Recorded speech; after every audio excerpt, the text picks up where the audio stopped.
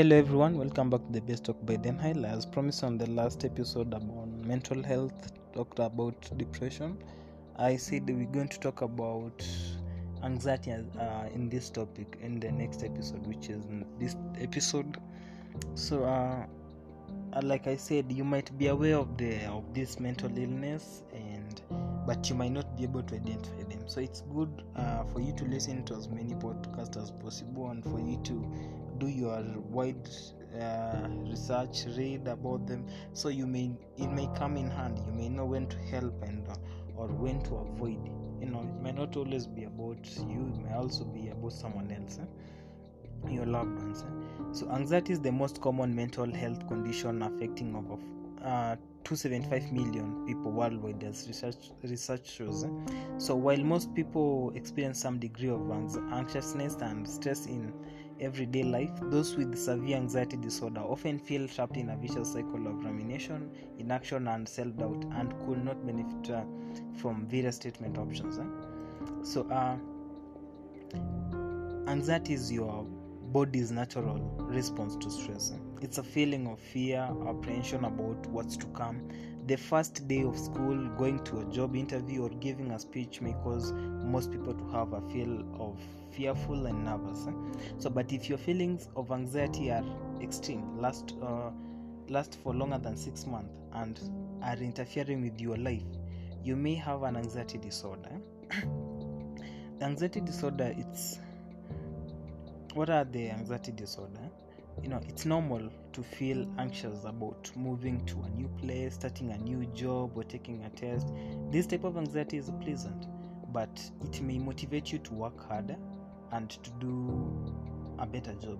Ordinary anxiety is a feeling that comes and goes, but does not interfere with your everyday life. In case of the anxiety disorder, the feeling of fear may be with you all the time. It is intense and sometimes debilitating. So this type of anxiety may cause you to stop doing things you enjoy. In extreme cases, it may prevent you from entering an elevator, crossing the street, or even leaving your home. If left untreated, the anxiety will keep getting worse.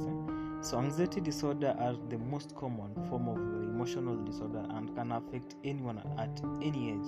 According to the American Psychiatric Association, women are more likely than men to be diagnosed with the anxiety disorder. Some of anxiety disorder, like panic disorder, that is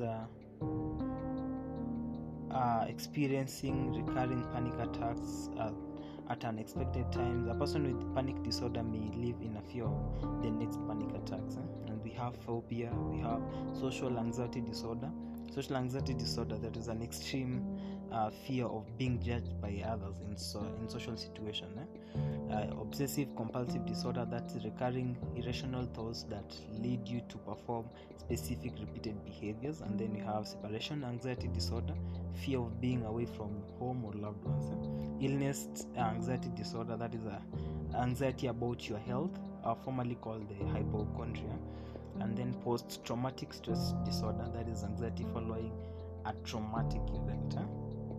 So anxiety feels different depending on the person experiencing it. So feelings can range from butterflies in your stomach to a racing heart. You might feel out of control, like there is a disconnect between your body and your mind.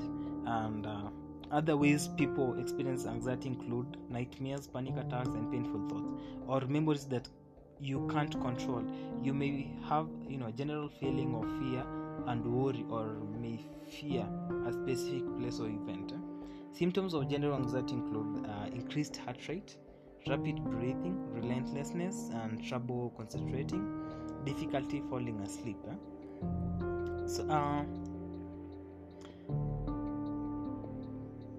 about wanted to talk about children or teens. I want to talk about teens. So teenagers may have many reasons to be anxious. So tests, college visits, first dates all pop up in these important years.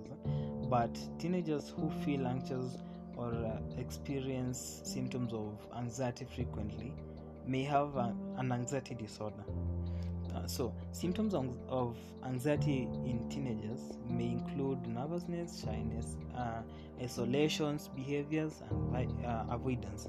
Likewise, anxiety in teens may lead to unusual behavior. They may act out, perform poorly in school, skip social events, and even engage in substance or alcohol use. So, for some teens, depression may accompany anxiety. Diagnosing both condition is important so that treatment can address the underlying issues and help relieve symptoms. So the most common treatment of anxiety in teenagers are talk therapy and medication. These treatments also help address depression symptoms. So on the next episode, I'll talk about medication and therapy, which one I prefer most, talk therapy or prescribed medicines. I'll talk and give my reasons. I prefer one among the two. I'll prefer the talk therapy, and I'll give my reasons why. And see you on the next episode as promised, and I'll do a short one tomorrow. And if you have anything you want to contribute to all this, just send your message, reply on your messages on the question tag it's on, and I'll give a feedback. So that is all. See you next on the best talk. Stay safe and stay resourceful where you are. Goodbye.